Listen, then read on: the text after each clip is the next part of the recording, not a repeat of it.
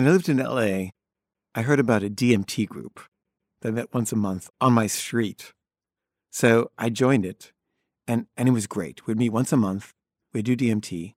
And for those of you who have never done DMT, you peak up front. Like normally a drug, you sort of like take it, you start going up and up and up, and you start going down and down. It's like a bell curve. With DMT, it's like a straight rocket up, and then it'll slow down. So, we smoked it, and it takes 5 seconds to hit. And it's like this. 5, 4, 3, 2, 1. Ah! And it's terrifying. It's the most terrifying drug I've ever taken. But if you can get past the terror, you hit this really incredible place. And I think of it as practicing for death. I think the terror that you feel is the terror of dying. And you work through it. And then like when you die, you're not going to be so scared. That's my theory anyway. But we would do DMT, and it was kind of like therapy. Like it was better than therapy. But it somehow helped me process my feelings.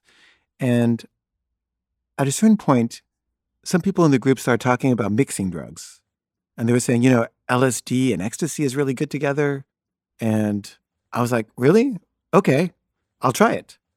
So one session, instead of doing DMT, I did LSD and ecstasy together.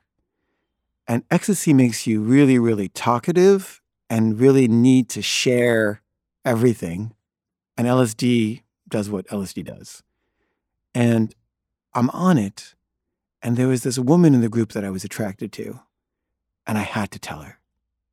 And the woman who was running the group, the moderator person, she was like, you can't talk to other people because you're going to mess with their trip. But I was tripping, and I was like, no, I need to tell her. She needs to know this. She wants to know this at another level that you don't understand because you're not tripping. You don't understand.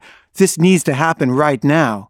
And she was like, no. And I was like, also, I need to call my mother and tell her how much I love her. And she was like, no, you can't call anybody while you're on drugs. I was like, no, you're wrong. You don't know because you're not on drugs. But it became a scene. And I basically confessed to the woman that I had a crush on her. And the moderator was really mad at me. And she said it wasn't a safe space anymore. And I had ruined it for everybody. And I felt horribly ashamed and guilty and also angry and resentful and confused. And I just had this kind of weird existential crisis. And I was thinking, is there something wrong with me? Maybe there's something wrong with me. And I asked one of my friends, is there something wrong with me? And he said, yeah, there's something wrong with you. Totally.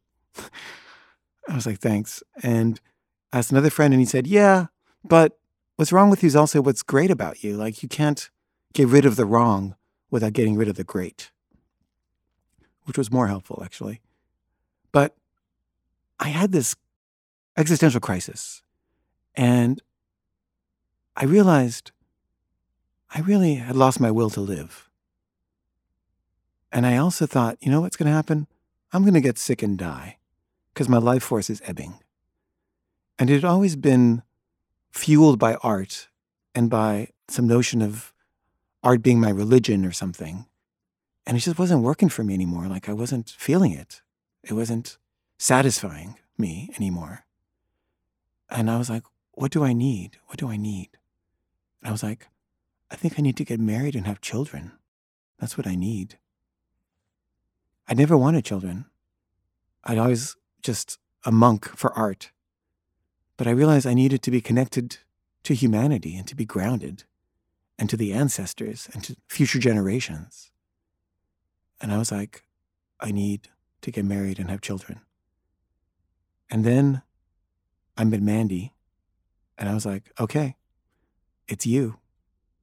And she didn't really want to marry me, but I hung in there and I eventually talked her into it. And she didn't want to have children, but I talked her into that.